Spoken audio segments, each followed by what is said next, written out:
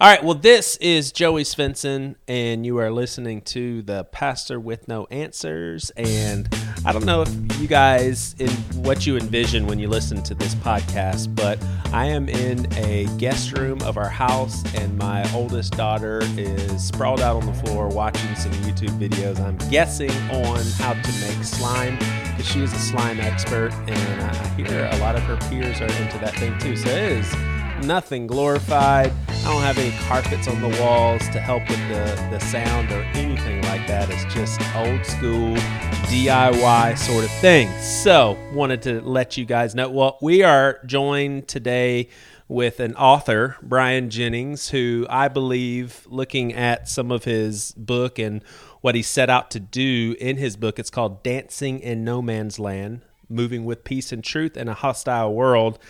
It could not be a more pertinent time to talk about what you are talking about, Brian, with, our political climate, the LGBTQ community, and how the church is polarized on that. And just, it's almost like we forget how we approach arguing or debating, or we forget how to have conversations, for crying out loud, without demonizing the other person. Yeah. Am I speaking your language right now? Yeah, you really are. And so first of all, thanks for having me. Second, yeah, man. There's about a 1 in 10 chance my youngest daughter is making slime in the kitchen as we speak. So we're into that too. So and it's just trying to keep it off the carpet the rest of the time. That's the challenge. That is right. Yeah. Yes, yeah. sir. Yeah, you're right on. It just feels like this topic is striking a nerve with people, because I think most of us sense that we are in trouble with how we're treating each other, and how we just tend to, try to attack anybody who doesn't agree with us, and we're even expected to attack anyone who doesn't agree with us. And so we've gotten ourselves in a bad spot. Yeah, for sure. And I've even noticed, and I hesitate to even speak this way, so I'll just throw this out there, that I have not figured this out. I am not above reproach. I don't do things the right way, so I don't want to come across as I've got all the answers and I know how to be nice and political and all that. But I will say that one thing that I've been observing is, even so we'll narrow the field here, even within like progressive Christian podcasts that are out there, a lot of them that I like a whole lot. It's like there's this progressive mindset and this tolerance, and it's almost like they're teaching Christians how to be more loving and accepting, but out of the same mouth, they are the meanest, most insulting, vocal, abrasive people on social media about who they would see as fundamentalists or Trump supporters or Republicans or whatever. And I even want to be careful not to demonize those guys, because I almost wonder, maybe there are people that are supposed to be super vocal and abrasive. Like maybe there's supposed to be people that turn over tables in temples. I mean, do you think there's a place for prophetic? That? Yeah. I mean, because I'm so laid back, and if sometimes you can get me riled up, but a lot of times when I'm talking about injustice, maybe I lean a little more towards understanding where people are coming from. And that doesn't mean make excuses. That doesn't mean not fight, but I can almost maybe I can posture myself a little more laid back than maybe I should be. So are there people that are supposed to be the opposite extreme? Well, I guess I would like to think that maybe there's a river we can all swim in, and there's some banks somewhere. And maybe if one edge of the banks was sometimes maybe speaking a little too much, but then quickly saying, I didn't mean to offend you. I didn't mean, I don't hate you. I love you. And then on the other, if just the extreme of that river is sometimes needing to get a little more riled up, then I think we can get along and we can talk to each other. But the problem is the extreme, versions would be of, if you don't believe this, then I hate you, or I'm going to stand for truth, and my And what that looks like is trampling on anyone who doesn't stand with me. And you're right, that kind of that tolerant word comes up, and I actually kind of think it's a weak word, because if all you do is tolerate me, then I'm going to have a terrible life. I would rather somebody actually love me. And I think with tolerance is just like, well, we'll put up with you. And if that's the ideal of our society, it's a pretty broken society. I think what Jesus calls us to do is love each other, which is way more difficult to do. It's actually listening to people and trying to help them, and maybe even help correct their course if they've gone astray, because we still care for truth. And at the same time.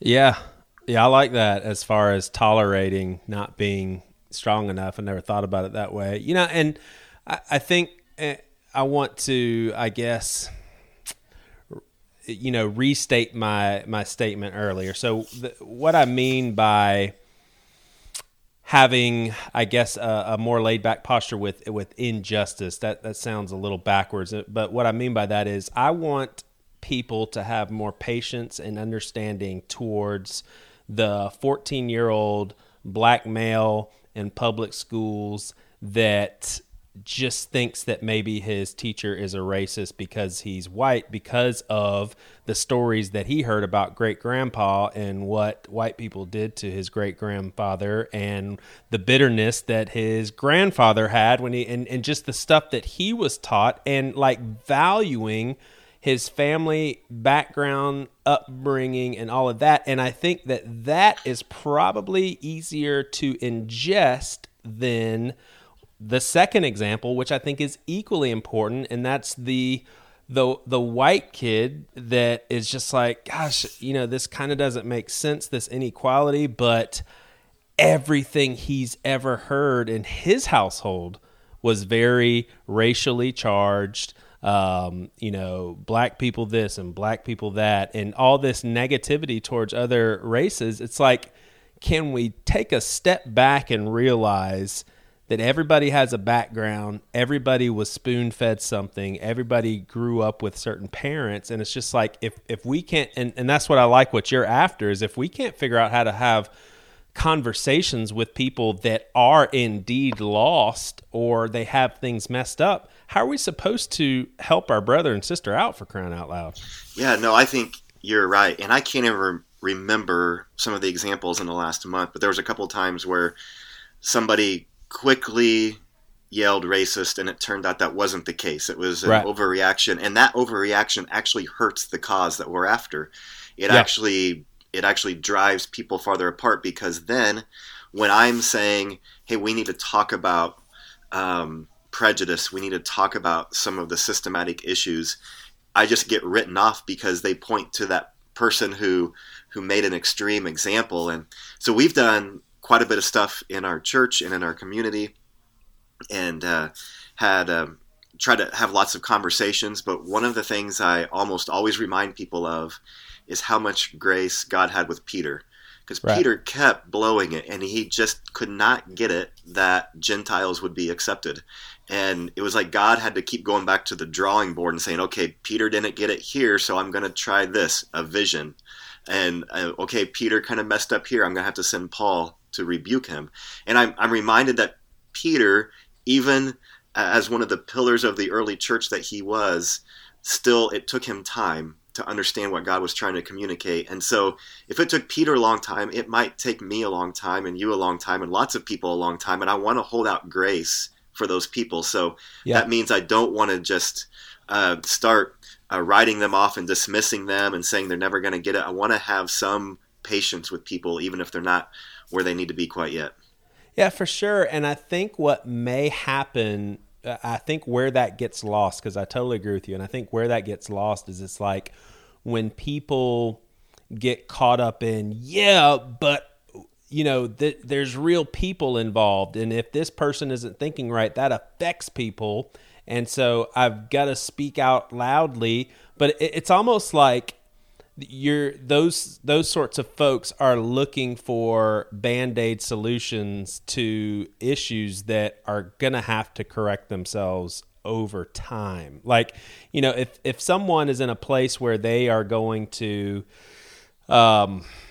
treat someone unfairly because of their gender or their race or sexual orientation or whatever, do you really think you saying something very assertive and poignant, and just super convincing words is going to just change them right there on the spot? I mean, it just seems like these sorts of things are going to take time. That's a good point as far as Peter's concerned. And I would imagine too that if you expand that narrative a little bit, and we obviously are just seeing the tip of the iceberg with how Peter was interacting with Gentiles. I guarantee you there were more examples of probably some things where people would have come across Peter and been like, dude, you're being an asshole. Like, you are ridiculous right now. Like, who do you think you are talking to a Gentile that way, or looking at a Gentile that way, or treating them in this sort of way, or showing favoritism to,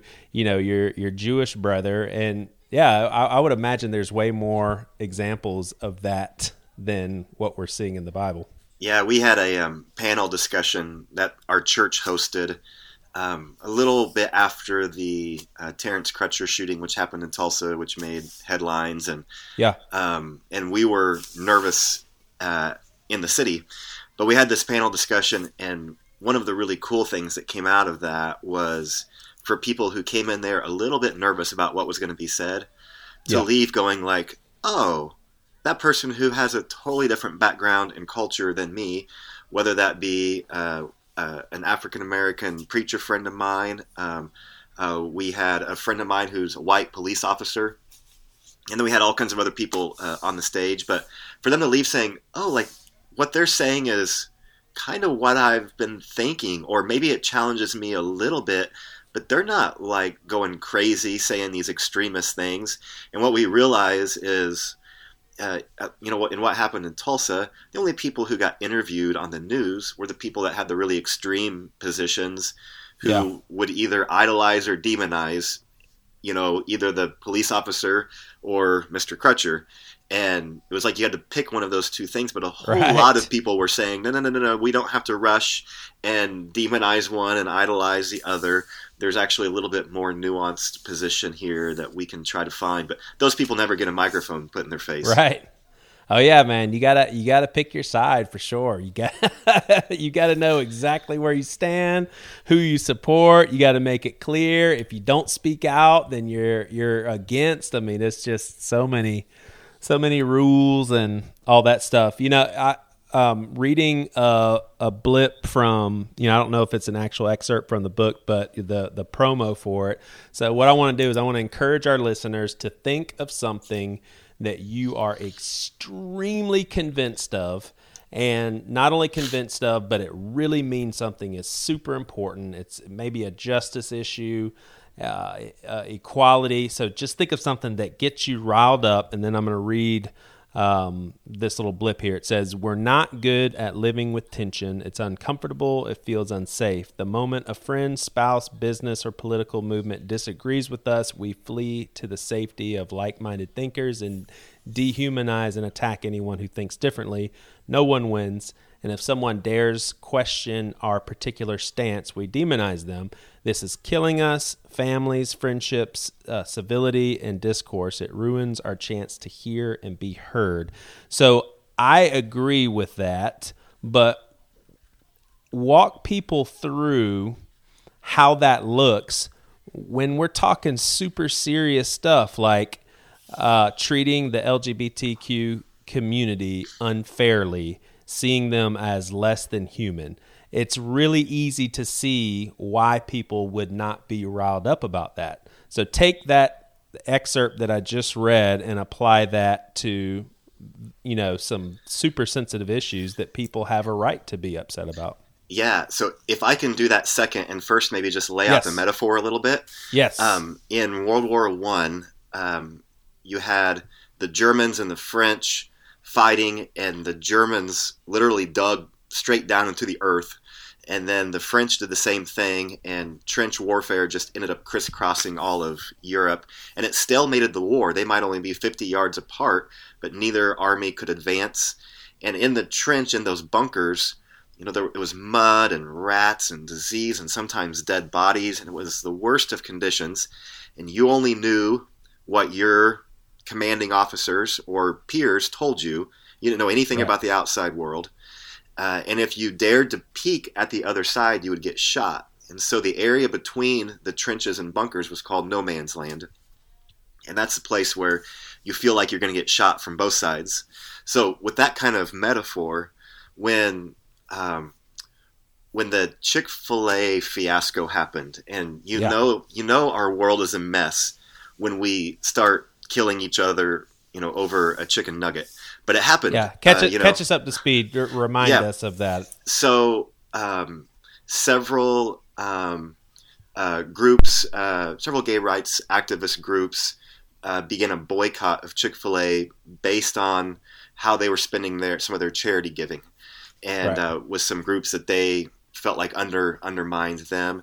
And so when they did that, there was, of course, the boycotts, and then kind of from the religious right, there was a push back, and you certainly saw it on social media that was hitting those groups that were boycotting, and then you had actual stuff taking place in the stores to try to disrupt business, and the whole country seemed to be fighting about this thing. So if you could look at the metaphor, you could see two groups that had clearly run for their bunkers, and they hated you if you weren't in their bunker, and they wouldn't really be okay with you standing in this no man's land in between. But I tell a story in the book of Dan Cathy, the CEO of Chick-fil-A, who actually initiated a conversation with Shane Windmeyer. I think I'm pronouncing his name right. Forgive me if I'm not. But who was one of the ones leading the boycott and a major voice for these opposition groups.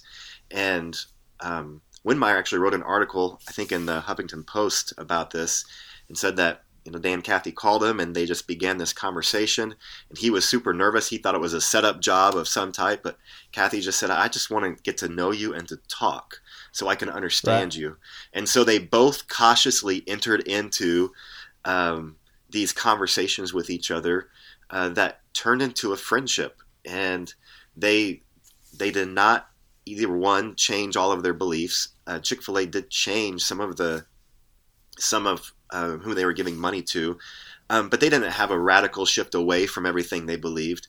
But the two of them learned to actually respect each other, and when they did that, both of them caught heat for it, especially Windmeyer. He really got written off by being a turncoat or traitor, because he had the audacity to be willing to speak to someone who did not agree with him. And so I felt bad for him taking all of that. And I'm sure that Cathy caught some of the same stuff. I don't know if it was quite as public. But that's the kind of stuff I'm talking about, where we go to no man's land. It feels really dangerous because we're saying I'm not going to get in a bunker and turn my gun on someone else, even if I disagree with them. Yeah, because if you're in no man's land for one set of people in one bunker, you're being way too tolerant to the other side that brings injustice or is not understanding enough, and then for them too, you're not on board enough. It's like you don't have as enough vigor with something that's super important, and that is unbelievable. What you just said is that these people were demonized for putting a person first. Like basically, those two set out to say, you know what? I'm going to get to know the person. I'm going to try to get to know, their background and get to know their life story and maybe figure out why they think the way that they think. And that was wrong. Yeah. I mean, that's just insane. And it is. I'm glad you wrote a whole book on this, because this is really important that we figure it out. And I'll be honest, I think I'm more of a, I was big into the late 90s emo scene and struggled with depression, all that stuff. I'm a pessimist with this sort of thing. I don't see it getting any better. And I know that is a horrible thing, but I've got a lot of questions in between, this question that I'm going to ask and a lot of the stuff I've already asked. So we'll probably circle back around, but what is the solution to this? Like, if someone reads your book, do they come away with an analysis of the current problem and just kind of probes people's minds to think about it, or do you have some action steps that people can read and be like, okay, yeah, I need to start doing things differently? Yeah, what I try to do is just kind of lay out of self-analysis, kind of you might be in a bunker if kind of a deal is part one of just kind of analyzing that. And the second part of the book, which is kind of the bread and butter of the book, is just these principles, these biblical characteristics that sometimes we think are opposites, and how Jesus actually lived them together. So things such as grace and truth, or wisdom and tact, or gentleness and strength, or humility and courage. We would think humility and courage are opposites. You know, if you're humble, you're not all that brave. Or if you're super courageous, then you're full of yourself. And Jesus actually kind of puts these things together time and time and time again. And I think it's this commitment to not drop either one. And then on the third part of the book, I just walk through. Do you have any examples of Jesus topics. Doing that, by the way? Yeah. So one of my favorite examples is because it's such a classic bunker setup, is when Jesus with his disciples and the religious people come, and it's a trap. The text says it was a trick, and they said, should we pay taxes or not? And that was a bunker question, because if he said yes, you should pay taxes, that would be an admission that Caesar is God, because Caesar was claiming to be God, and it would be seen as you've exalted Caesar to this place of divinity, which he is after. His pictures on the coins. And so that's what they were trying to trick him. And if he said, no, you should not pay your taxes, then that would be saying, well, you're rebelling against the government. And so they would trick him that way. So it was like a perfect bunker question. And it's one that if somebody would have asked me, I probably would have fallen into one bunker or the other. But Jesus had the wisdom to say, not answer it straight up, but to ask a question first. Whose picture is on the coin, he says. And they look at it and they say, well, Caesar's picture is on it. And he says, okay, well, we'll give back to Caesar what is Caesar's, but give to God what is God's. So in other words, he stays out of the bunkers by saying, pay your taxes, give it back to Caesar. That's fine. He made the coin. He can have it back. But don't give him beyond your coin. Don't give him your worship. And so Jesus always was masterful at living in this no man's land where people would leave him not fully content because he hadn't sided with them. Yeah, exactly. Yeah, no one gets away unscathed. And that's hard. I mean, that really, the no man's land that you're talking about, it really is hard because you're not satisfying anybody. Everybody's upset with you. Yeah, but the beautiful thing is they're probably not so upset with him that they couldn't maybe have a conversation with him later. They at least know he didn't take the other side that was trying to destroy them. And with the religious leaders here, there was nothing Jesus could probably do for most of them to make them content, because they were after him. But it ultimately he left himself the possibility to have friendships and to have influence in their lives later, because he hadn't called them the enemy that he was going to work against the rest of his life.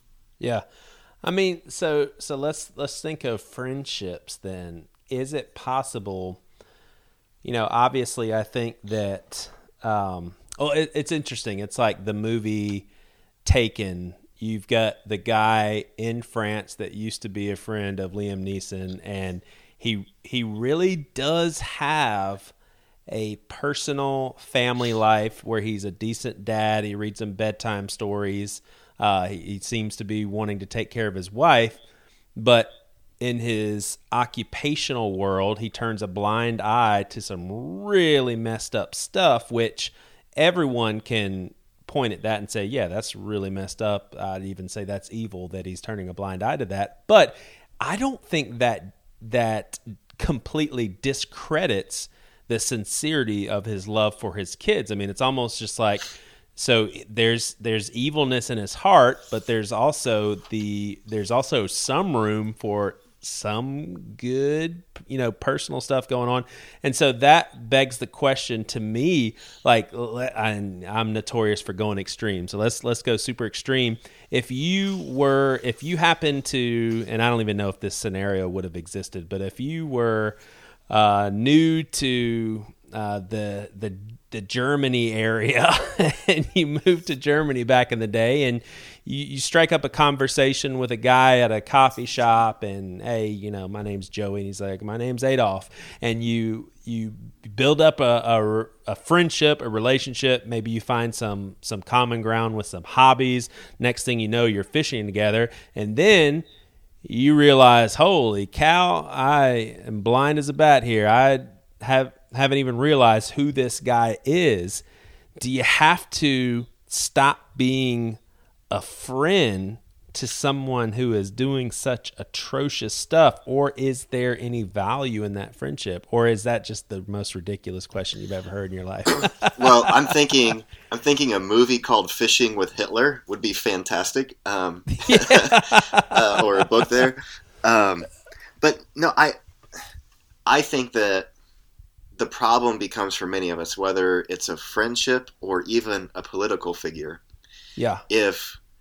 If we align ourselves to them in such a way that we blind ourselves from reality, that's where the problem is. And right. So I think if I have a friend and I realize, man, they are actually damaging people, and I can remember a conversation I had with a guy one time where, and I hate confrontation, so I had to, take a walk and say a prayer and calm my nerves, but said, man, what you're doing to your wife and kids is just not okay. Like, yeah. This is going to be really bad for them and for you. And, he didn't take that very well. He wasn't going to fight, but he kind of dismissed it and was frustrated with me. But I had to put what was right and good above even our friendship, but yeah. I still tried to be a friend. I didn't want to just say, I'm mad at you. I'm done with you. I never want to talk to you again. But to be able to say, hey, that I care about you. We have lunch. We've hung out, but this has to change, and to try to at least extend friendship to him. And at that point, it's kind of on him. Yeah. But I'm not going to be the one who runs away from him. Yeah. Maybe if it's Hitler, I might have to pull a Bonhoeffer. But that's pretty tricky there. Yeah. So let's take that example though. I like what you said. And so let's bring it back to Hitler. What it sounds so bizarre, but wouldn't it make sense to say, you know what, man, I know what you're doing, and I cannot support this, and I can't even stomach to hang out with you, but I want you to know that I love you, man. Like, we have been friends. We've developed a relationship outside of all this. And I'll even put it this way, man. If you ever get in a bind that's not related to this deplorable stuff that you're doing, but a kid gets sick or something, I want you to feel like you can call on me as a friend that's committed to you, but I'm not hanging out with you, man. Like, I've told you that this is unbelievably horrid stuff that you're doing. My mind can't even comprehend the depths of pain that you're causing to so many people. I cannot hang out with you and pretend like this is not happening, but I love you. I mean, it seems like that may be what Jesus was getting at when he says to love your enemies. And I sound so arrogant and full of pride right now. I know how I'm coming across. I'm sorry. But it just seems like there's got to be something to that. Like for example, the Christians, and my wife has been on this show a good bit, and she would admit this, and she sees this as a huge blunder on her part. But when Osama bin Laden was found and shot and done away with, she went on Facebook and was like, praise the Lord.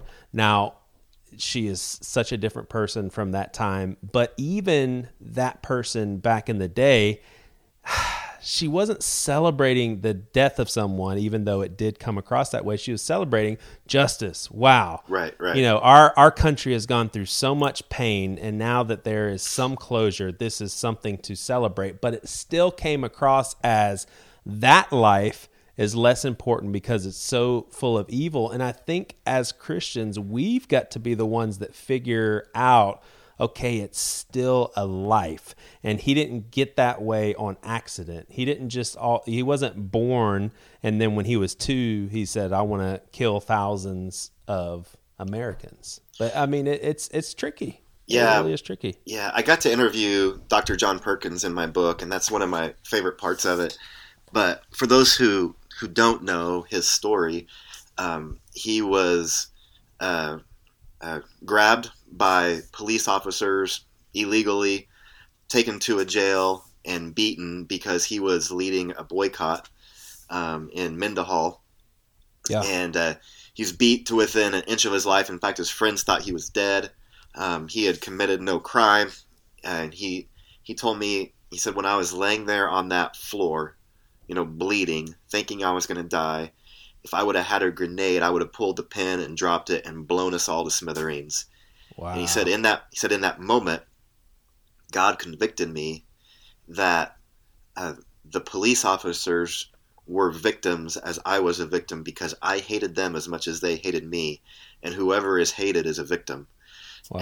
And he said God taught me that in that moment I needed to love my enemies, or they were victims too. And so Galatians 2:20, for I've been crucified with Christ and I no longer live, but he lives in me, is the theme verse kind of for Perkins. And he just talks about the need to die to self. And of course, most of the times he was dying to self. It wasn't that extreme of a place, but that's where it started.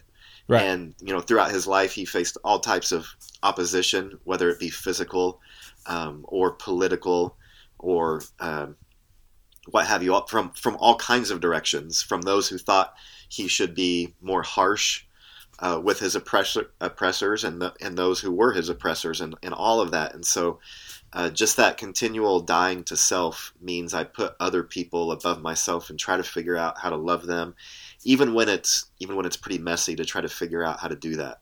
Yeah. And as silly as I think that I have sounded in this conversation, especially, somewhat arrogant, because I know daggum well that if someone did something to one of my kids, it's way easier said than done to carry out that sort of love. But I think thinking back on some of the stuff that we've discussed, I'm comfortable with that being our aim because of Christ's example. At the very least, let's say, hey, I'm trying to aim for that. And he said, Father, forgive them, for they know not what they've done. I mean, and that was, at least in Jesus's world, that was, they are killing me for no reason. Like, I am not guilty. In fact, I actually came, to solve all this mess, and yet they're destroying me. And that's how, so that was a huge injustice. So yeah, I'm gonna stand by that. So let me ask you this. Do you think that this can get better? Because like I said, I'm pretty pessimistic. I'm doubtful. It just seems like we're on a roller coaster ride to getting worse and worse and worse. And I mean, I hesitate to think about where this is going to take us, but do you have some positivity in you as far as turning this thing around? Yeah, when I started writing this book 5.5 years ago, and which means I'm a really slow writer, but I've also... Did you say 7.5 years ago? 5.5 years. 5.5, gotcha. Yeah, and there were times where I thought, maybe things will get better, or maybe Andy Stanley will write a book about it, and my book won't matter anyway. Right. But very little has been said quite kind of the way that I'm trying to say it, I guess. Yeah. I feel like it's been bubbling underneath the surface, but we haven't quite put a finger on it. But if I didn't have a little bit of optimism, I think I would have cashed it in and done something different. I don't know if we can shift the whole culture, but the good thing is that I've been going through a study of the book with about 50 people, just kind of privately. Yeah. And the early returns are that a lot of people are saying, boy, this has really challenged me, and I'm thinking about this, and I'm thinking about this, and I'm thinking about this, and I'm seeing how Jesus lived this way, and how I'm bunkered up here or here or here. And so what I've seen it do is I think God has changed my heart in this, and He certainly has changing some other hearts, albeit on a small scale right now. But I do think that if the metaphor is helpful, because now when a story breaks, I just picture World War I and two bunkers, and I try to figure out where everybody's going to run, and then I turn on the news and I watch it happen, or I see it happen at at a dinner table with friends or whatever it might be. You can just see it happen when something gets brought up of somebody saying, "What do you think of Trump?" or "What about immigration?" or "What do you think about John dating this new girl?" I mean, there can be all kinds of questions, whether it be on a big political or just a small family scale, and you can just see people. And so the metaphor, I think, is really helpful to people. Yeah. And then to begin digging into scriptures, I do have some optimism, but I think if it's going to happen, it's going to be the church leading the way here, because ultimately I believe it's only God that can change our hearts. And so if God can use this book as a resource to help people, then that's been my prayer, is that He'll use it. And I think that God's speaking to some other people. I think my book is a small part of what He wants to do, because as I've been talking to people around the country, they just really are resonating with this and saying, yeah, what's in this book is kind of what I've been trying to figure out, or I just haven't put it into words yet, and this is really helpful. And so I'm hopeful that this book can be a small piece in what God's trying to do to help us to see the world and live a little bit differently, even if it starts on a really small scale. I don't know if we can change the whole political culture, but I think the church, we can at least do our job. And if we get out of our bunkers, then it's going to make it a lot more likely that some other people will too. Yeah.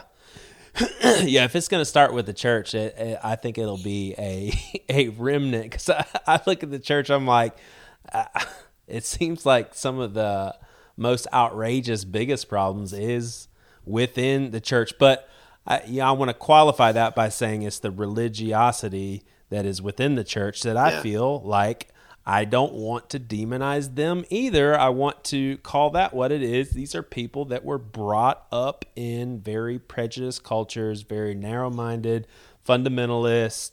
This is, if you don't agree with me, you're evil sort of thing. Right. But I do believe, I think there's remnants, within the church and outside of the church. But I agree with you. I think God's got to be behind it all to move us to some different areas. Well, this has been awesome, man. I definitely want people to check out your book. What's the best way for them to get it? Is it just Amazon, or is it better for you if they go to your website, or what? No, either way, they can find it on Amazon, and they can also go to my website if they want to just read and check it out a little bit more. It's dancinginnomansland.com. And they can find lots of ways you can buy it at different stores that way. And so, hope that they do, and hope that they can spread it around. It's a great resource for small groups. A bunch of small groups are going to be going through it because it's just good discussion stuff like the discussion you and I have had today. Yeah, very cool. Well, thanks for your time, man. And we'll catch up later. Thanks for having me.